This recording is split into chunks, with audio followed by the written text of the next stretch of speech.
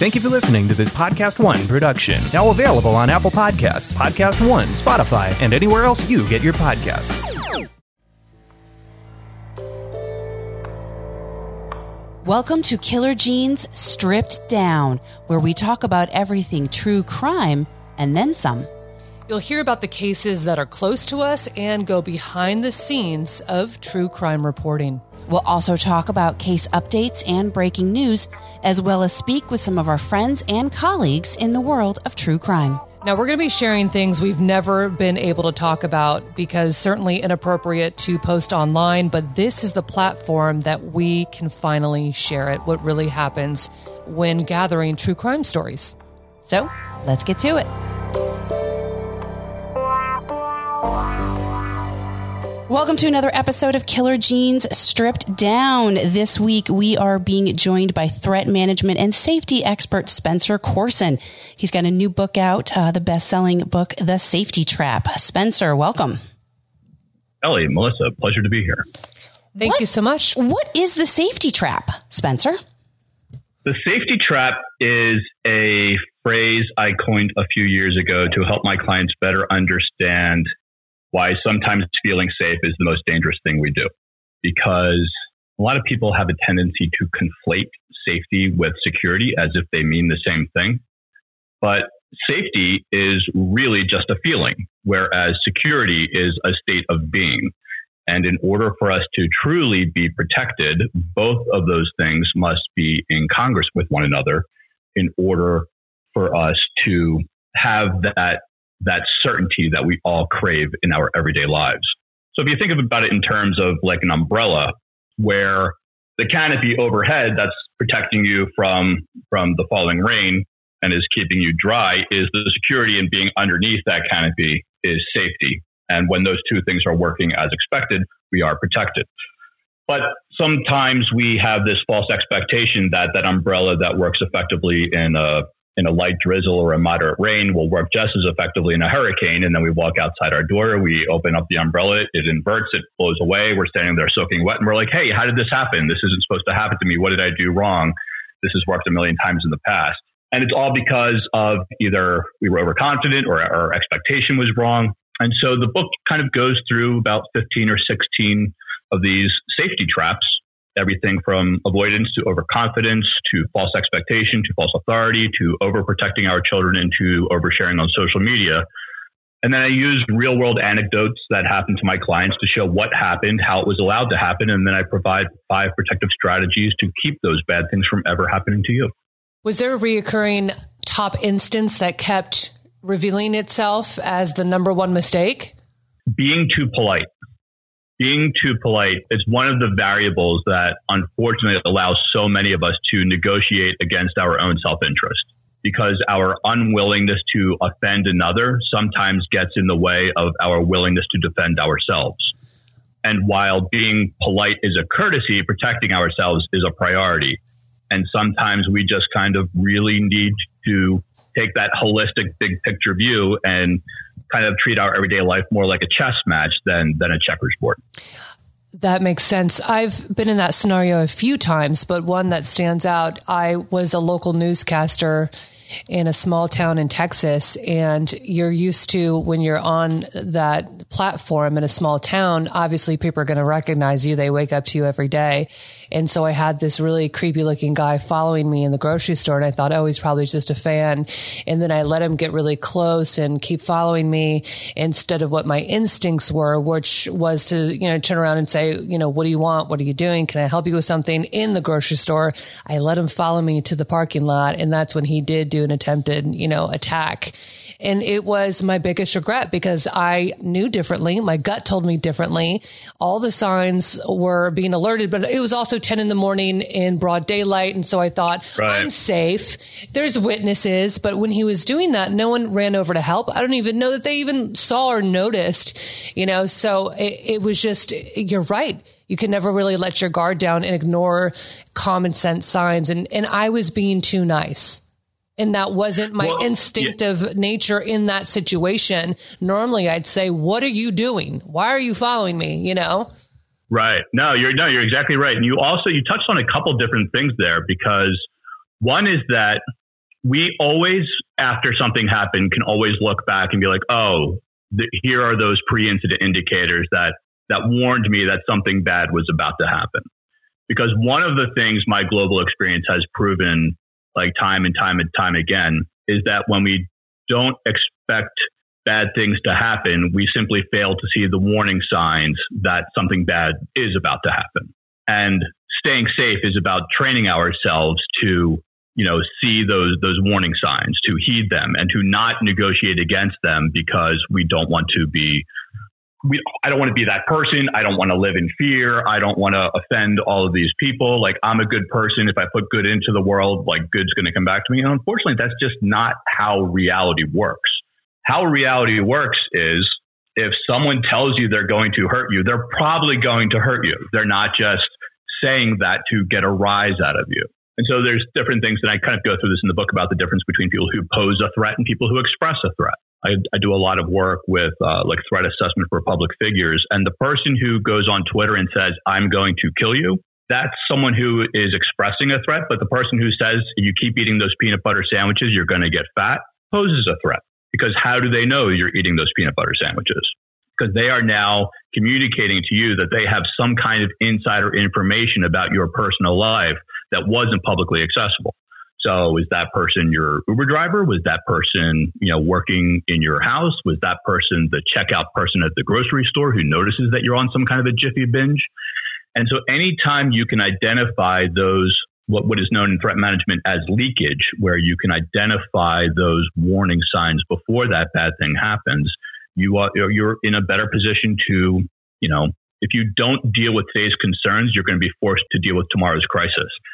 And kind of to your point exactly, if you had just been not more disagreeable, but had just been more willing to participate in your own protection and just confronted that person at the onset, hey, what are you doing? Can I help you? You're immediately going to take away their anonymity and put that, because now you're going to take the upper hand, right? Because they're looking for the best way to come at you. And if you immediately take that away from them, well, now they're on the defense. Spencer, is it assertiveness versus rudeness? There's a big difference between being assertive than being rude.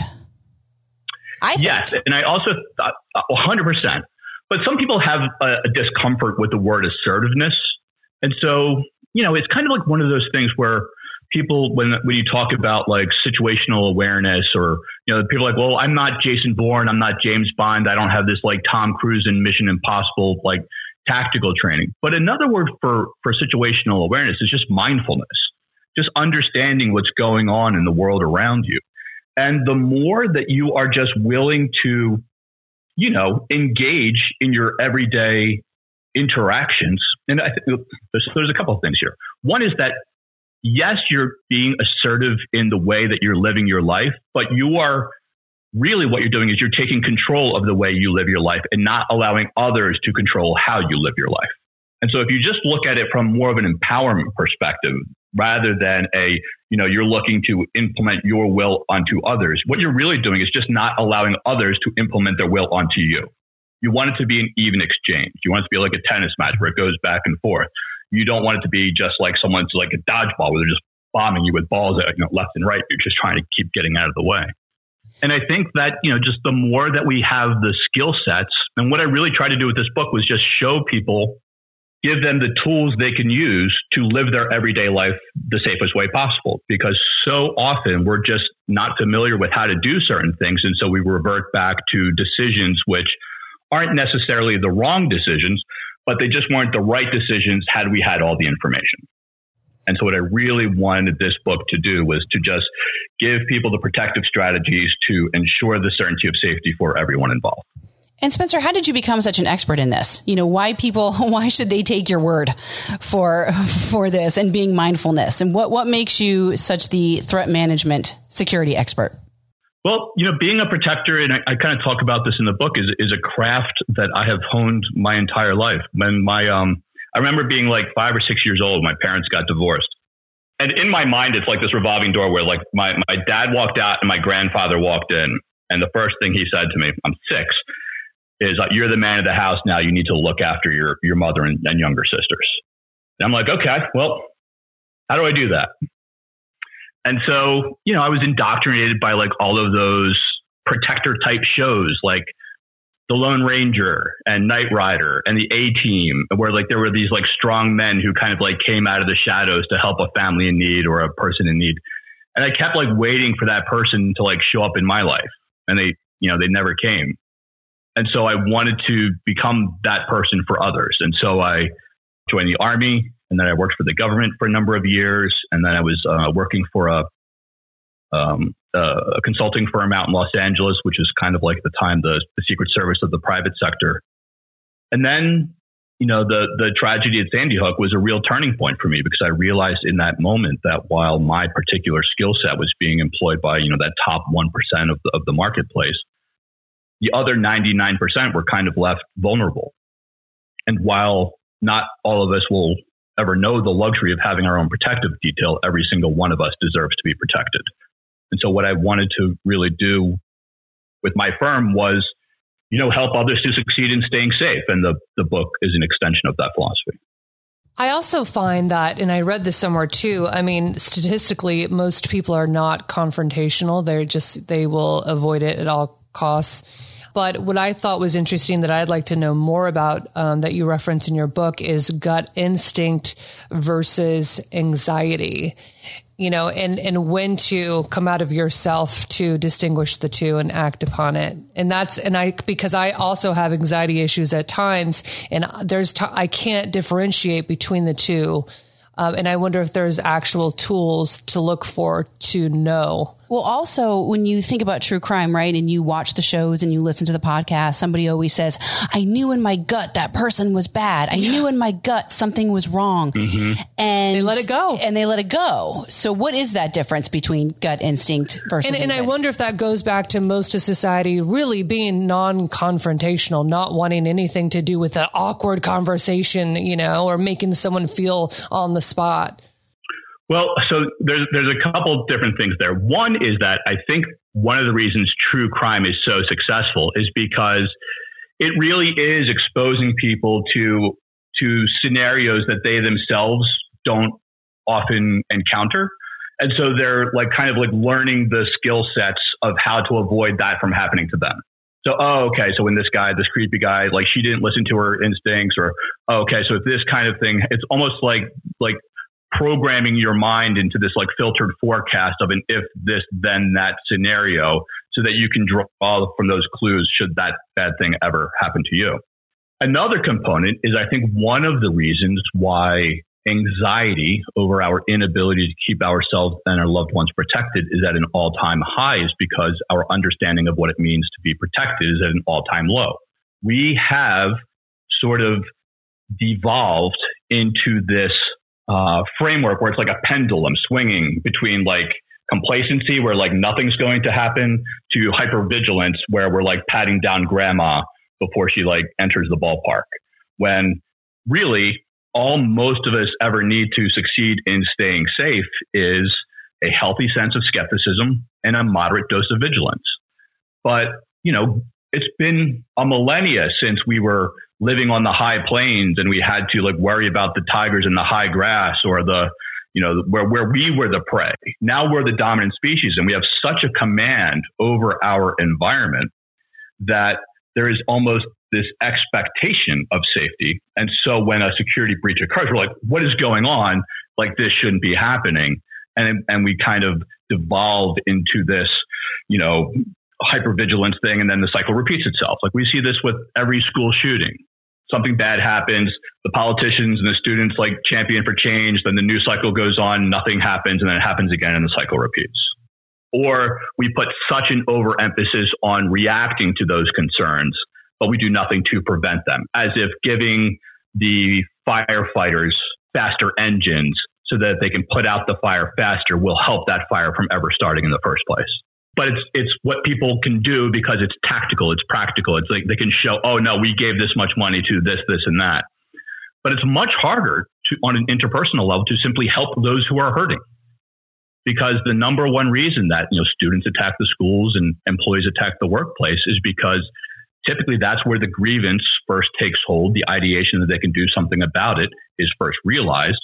where their research and planning is already known because it's part of their everyday experience, where they don't have to breach any kind of security feature because they're already supposed to be there. And so the gunshots ringing out are literally a, can you hear me now? Because they don't have the emotional intelligence to ask for help.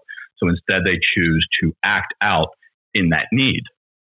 And I think one of the reasons we're seeing so many violent crimes and such an increase in mass shootings right now is because one of the unintended consequences of a year in quarantine has been this almost like an atrophy of human interaction, because how we interact with one another is a perishable skill. And when we spent a year in our homes in quarantine where we only learned how to interact with each other via Zoom like this, that is just a different framework than how we would interact if we were actually in the room together.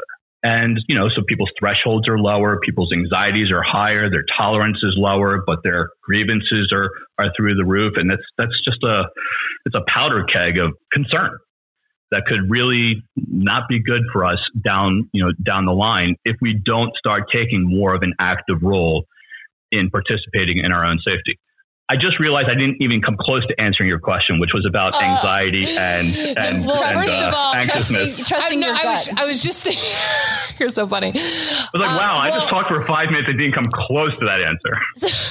I was thinking that, but that was such a compelling, also really critical, important information that we need now and is a topic that's more important. But now that you're circling back, it all goes to the same, which is what's in our gut. And it goes also to flagging the things that you just discussed. But specifically, my gut will tell me something and my anxiety will tell me something else. Who do I listen to? Who's right? What's wrong about each, or what's right about each? Okay. So where I was going with the true crime thing and like learning about those bad things that happen so that if we identify them, we know what to do about it. So your gut instinct is always correct.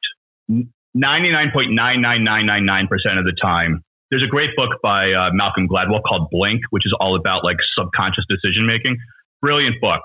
But it basically is like, I think like one of the opening anecdotes is like an art historian looks at something and goes, yeah, that's fake, but has no real framework for understanding it, but then invests like hundreds of $1,000s to prove it's fake when he already knew it was fake at the onset.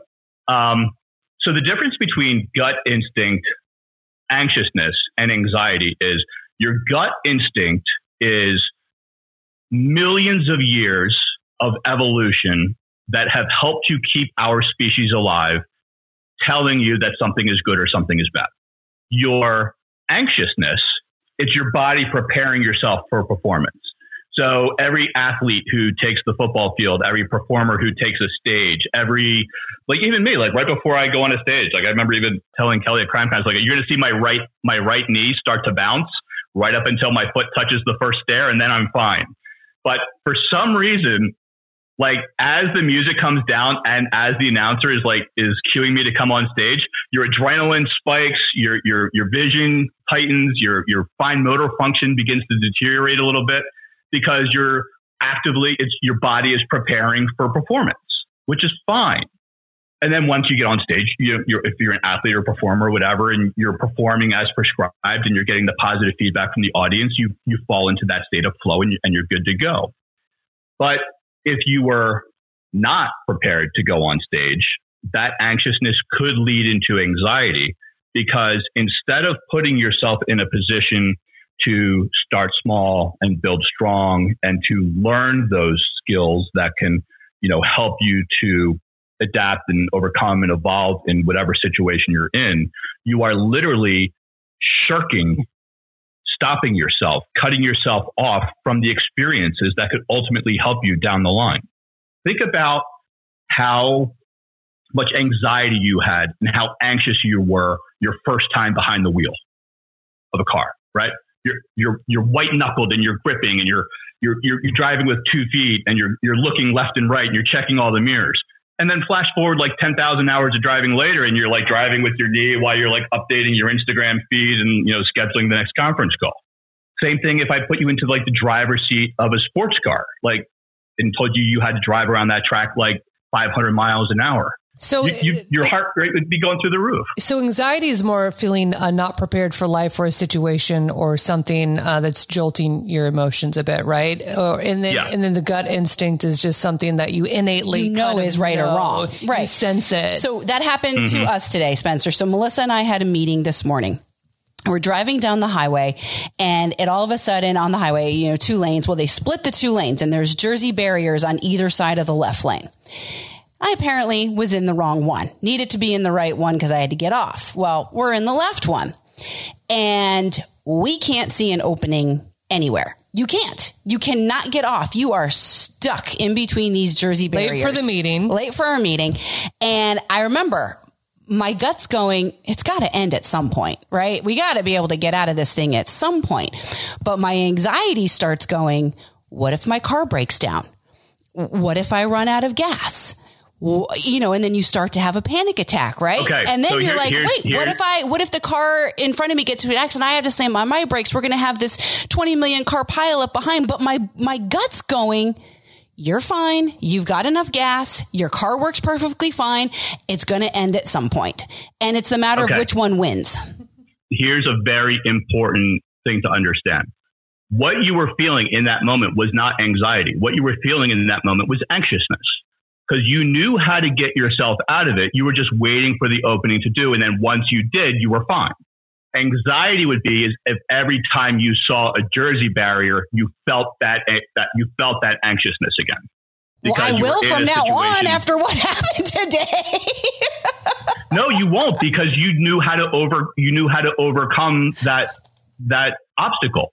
Whereas if your anxiousness got to the point where it was so crippling you couldn't perform, and then you had to get rescued from that situation, now you would have anxiety because you didn't know how to contend with that variable, right? So you see this sometimes where people are just like walking down the street and a tree gets hit by a bolt of lightning and they weren't expecting it and they got thrown back. And now they have this anxiety about walking near trees because they think that every time they walk by a tree, it's going to get struck by lightning and they're going to get thrown back. So what a psychologist would, sorry, go ahead. Well, how would you break them out of that mindset? Immersion therapy. The more you do something, the less it has an impact on you. So when I was using that sports car reference, you may get into that sports car or that, Grand Prix or that Formula One car. And when I strap you in the seatbelts and the engine revs and you realize that all those cars are going 500 miles an hour and you just have to hit the gas and go and you can't do it. The only way for you to overcome that fear is to do it. And that first time around the track, your heart rate's probably going to be about 200 beats per minute and you're going to be sweating and your hands are going to, go cold and numb. But 100 times around that track and your heart rate's going to be about 130. 500 times around that track and it's going to be like you were born to do this. But so much of our anxiety is because of either our inability or our unwillingness to learn something new. Spencer, I want to talk about something. Oh, sorry. No. I'll just keep talking if you don't interrupt. I will interrupt you. One of the things I always live by is be proactive rather than reactive. And I think that's something that you can take away when it comes to your personal safety. And I mean, your personal safety, safety of your home, safety of your family. You have to be proactive rather than reactive. And there's something that you cover in your book that I think is like the holy grail of people today, because I don't do this. I know people who do this, and that is oversharing, especially on social media and online. And I would love for our audience to have some sort of, have as much takeaway from this conversation with you as possible. And I think that's one of the most important things that people can learn today is what they are sharing online. And I am a victim of, not a victim, but I'm an oversharer. I overshare to strangers. So oversharing is a very real modern day concern, which if left unaddressed can have very real world consequences. It is because remember, you look at human trafficking and crimes against minors, especially during the pandemic, those numbers went up rather than down. Through the roof. Yeah. So the average person, and I think I use some statistics in the books which are escaping the forefront of my mind at the moment, but the average person really has no idea how much personal information they share over a 6-month span. Your date of birth, your mom's maiden name, your pet's name, where you went to school, the street you live on, the car you drive, your first car, your last car. Oh, here's me 5 years ago, and look when I used to have red hair, and now I have blonde hair. Like, and while something you share may not be the reason you get targeted, everything you share will help someone who wants to target you to be more successful. So there is a big difference between, promoting your personal opinion or promoting your personal brand or whatever it is. But here's the thing. It's very difficult to hack your bank account. It's very easy to hack your Fitbit. And if you're using the same username and password for your Fitbit as you are for your bank account, and you're sharing with me all of the answers to your challenge password questions through your social media feed, how hard do you think it would be for me to access your bank account? There was a thing that went around a couple of months ago about like when the bit craze was going on, where people were sharing every time they bought new crypto, and then were sharing the wallet that they had it stored on. So then bad guys, nefarious actors, started going through and hacking people's accounts, trying to get into their iPhone, trying to get into their iCloud, whatever. And the number of people who had either, they hacked Evernote. And the number of people who in Evernote had a file called Password, and then had all of this stuff listed, and then had the here's my blockchain crypto wallet username password, and then these bad guys just went in, took all of their crypto, and they couldn't do anything about it because of blockchain. And so what I always recommend is to audit yourself with honesty. Every so often, you should go back through your social media and be like, is this still relevant? No, let me take it down. Because just because you posted something in the moment that was relevant doesn't mean it still has relevance 3 months later. And if that thing is going to be able to give a bad guy one more piece of information to target you, or to be effective if he wanted to target you, why would you give the other team your own playbook? And Spencer, you have the best story in regards to that in your book regarding the couple that went out on a date night. Yeah, they and you see this all the time where people are like, 10-day countdown to my vacation. Can't wait to be on a cruise for 7 days. And by the way, here's what the front of my house looks like. And here's where I keep the spare key. And it's like, but yeah, so the example I used in that book was a husband and wife who hadn't been out for a while are literally on Instagram story providing a play-by-play of their date night while their home is being robbed. And the person who's robbing them is just basically following along on their story as a countdown clock to how much time they have left on target.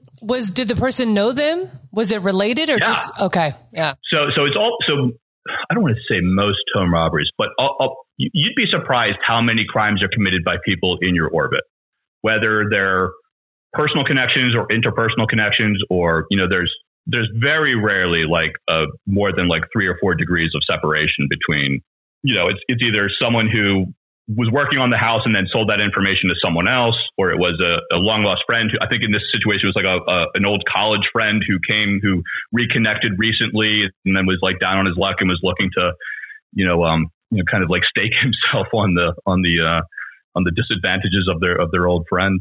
But yeah, we really need to take what we do and how we do it and what we share and in the manner in which we share so much information on social media, because just as much as social media companies are using us as the product, bad guys are using us for target selection. And regardless of circumstance or scenario, the number one factor of target selection will always be likelihood of success. And so if you are basically giving someone the playbook and the diagrams and the home shopper's guide of what they can take from you if they can successfully, breach your safeguards, how can you be so upset when it actually happens? This podcast is sponsored by BetterHelp Online Therapy. Now, I'm always interested in my skincare, maintaining beauty and fitness routines, and I really need to invest more in my mental health. I try to stay positive, but sometimes, the universe strikes us so hard and life can be overwhelming. And Melissa, with us working in true crime, we see a lot of darkness, but off the job, I try to focus on what I'm grateful for. If you could use some help in realigning your thoughts or emotions, try BetterHelp. It's an online therapy source. Now, you can get your own licensed professional therapist in under 48 hours at the time you'd like, and they offer video, phone, or even live chats depending on your mood.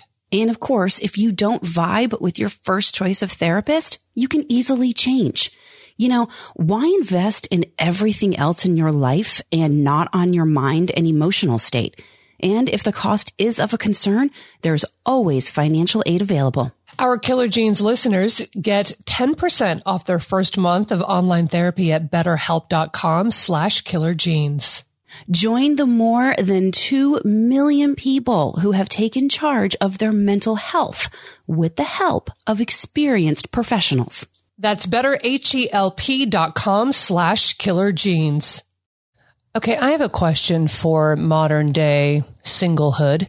So all of the birth of these dating apps are now the biggest thing, right? There's so many. And I'm on these things and I'm thinking, and I'm a crime journalist, investigative journalist of many years. So I know how to properly vet, right? And I am a weirdo like that. I will vet someone before I even get on a phone call being single. And I will also do my due diligence to look at multiple arenas. But a lot of people don't have a public career like I do, for example, so they could see more of me than I can see of them. And sometimes I get so paralyzed by that fear that I don't want to date someone that I can't search them online. But what's your advice to all of the millions of people using those dating apps? Because I've had friends who have had horrific things happen when they show up to a blind date with someone on a dating app, and it's bad. And what would you tell people like that in trusting and making sure they're secure in meeting a stranger from a dating app? Because they can be very dangerous, as we know. Oh, very dangerous. Yeah, a lot of these people, they're talking to the person for weeks, and who are you talking to? I know how to vet, but how does the average person protect themselves? How does the average person not end up as a topic of our podcast? Yes. Yeah, your first date should be a FaceTime date. Yes, and screen grab it, I think. Screen grab the person's face. But it goes beyond that, because I had a friend do that, and, the next step was meeting in person. Turns out the name was never the guy's real name. All she had on record for police, because something happened, was his face. And the guys just got away with it because she had his face, but not his real name. And there's always something. It's not enough, Right. But you can also I think there's absolutely nothing wrong with in today's day and age, if you're FaceTiming someone, then that's a phone number. That's a number that's traceable and trackable. But there's nothing wrong with talking to someone and hey, let me see your place. Let me see I see on your profile that you have a dog. Where's your dog? What's your dog's name? There's a lot of things people who are putting up a front or who are putting up a facade very rarely do it at CA level where they have numerous backstops in place. It's typically they're going to this actually happened to me where I was out at a bar and some girl came up and slapped me across the face because some guy had taken one of my old MySpace photos, put my face on a JDate profile and was passing himself off as a plastic surgeon giving free consults to women on dating apps.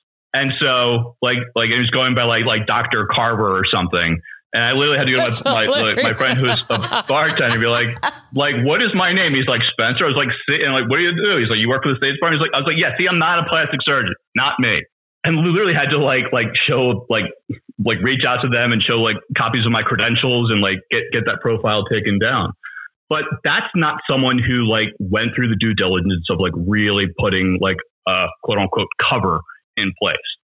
So, and you will know there's a way someone communicates via text and there's a way someone communicates verbally that's just different, but it's still the same person. And you can tell if someone who communicates in writing is not the same person that you're talking to, face to face. But you'll also be able to get we're not biologically in tune to assess personality via text. We are ultimately three-dimensional beings. We need to like look, see, and feel our counterpart. But if we can't do that, at least we can do it through a 2D medium where I can tell, that something's just not right about you, or yeah, you're saying all the right things like in text, but like I can tell that like you're being shifty or you're being shady, or like why is the background blurred out, or like and if any of those like red flags should ping to you when you're having that initial interaction, then there's absolutely zero reason to continue. Like you will not meet the right guy by spending more time with the wrong one. So as soon as like when we were talking about gut instinct earlier, as if you have any doubt, there is none, and don't negotiate against your better instincts because you want there to be something that there's not. Don't fall into this like safety trap of the Lifetime movie where the asshole turns out to be a prince. Okay. No, the asshole's an asshole. If he's an asshole to you, he's going to be an asshole to everyone else. Like he's not going to all of a sudden see the light in your eyes and realize that he was, supposed to be the next Ryan Gosling. So, there are a lot of things that, and listen, and women are the most innate creatures of our species. So listen, there's not a woman alive that will let a guy get away with a lie unless she wants to believe it. So I also just want to give a little tip for listeners, because it's mainly, a lot of women, whitepages.com, Oh, yeah. It's $2.99, and you can do a little quick search and see if the person is who they say they are. Verified. There's all sorts of there are databases out there. But, like, no one's going to be on a dating app but not have a social media profile. Well, no, there's there's a lot. There is a lot, and that makes me feel weird. I always bypass then they're that. married. There you go. That's okay. Like if you're on Raya, you have an Instagram. Well, yeah, right. Right. If you're on Bumble, you have a Facebook. Right. If you're on, so because they're all tied, they're all owned by the same, overarching empire control, so look out for the ones that say they don't have social media. Correct. Yes. Yeah. They don't have a social media they want to share. Yes, exactly. No, they have a joint Facebook account with their wife. Yeah. That's what it is. Right. Yeah. Well, that's a red flag. I love when on Monday morning you see, I just want to give a shout out to the best guy in my life who's always was like, someone cheated this weekend.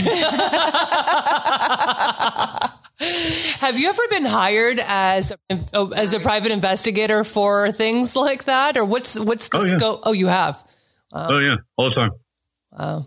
Spencer, I think a lot of people live under this sheep's clothing of, I got a Ring doorbell camera. I'm okay. I got a security. I've got the Nest. I've got the this and that. I'm okay. What do you think then is the next best thing that somebody can do that expands their circle of safety? And I know you probably can't pick one thing, but if you had to give any piece of advice for listeners right now, what would it be?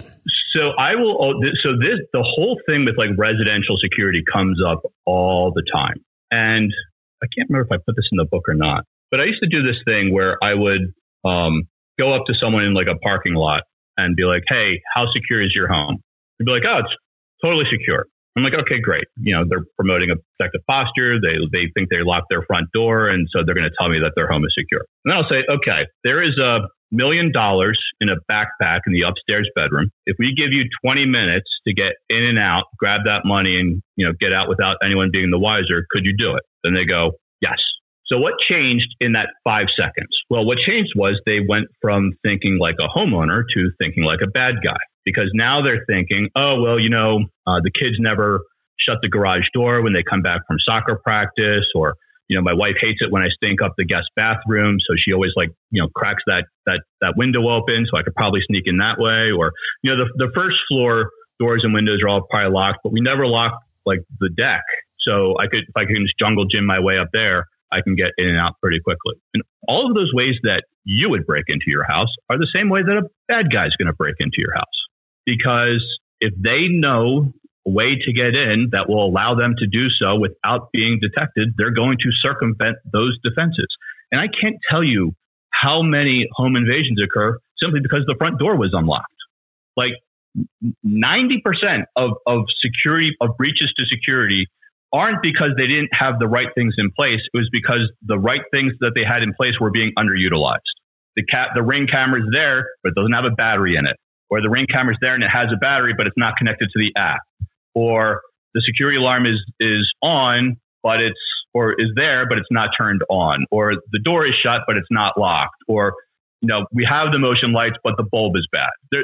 There's a million factors that fall into place. And so the one thing that everyone can really just do is audit yourself with honesty. Have a friend say, hey, where do you think I'm the most vulnerable? Identify the most realistic risks that you are most likely to face, and then put the safeguards into place to keep those risks from becoming a reality.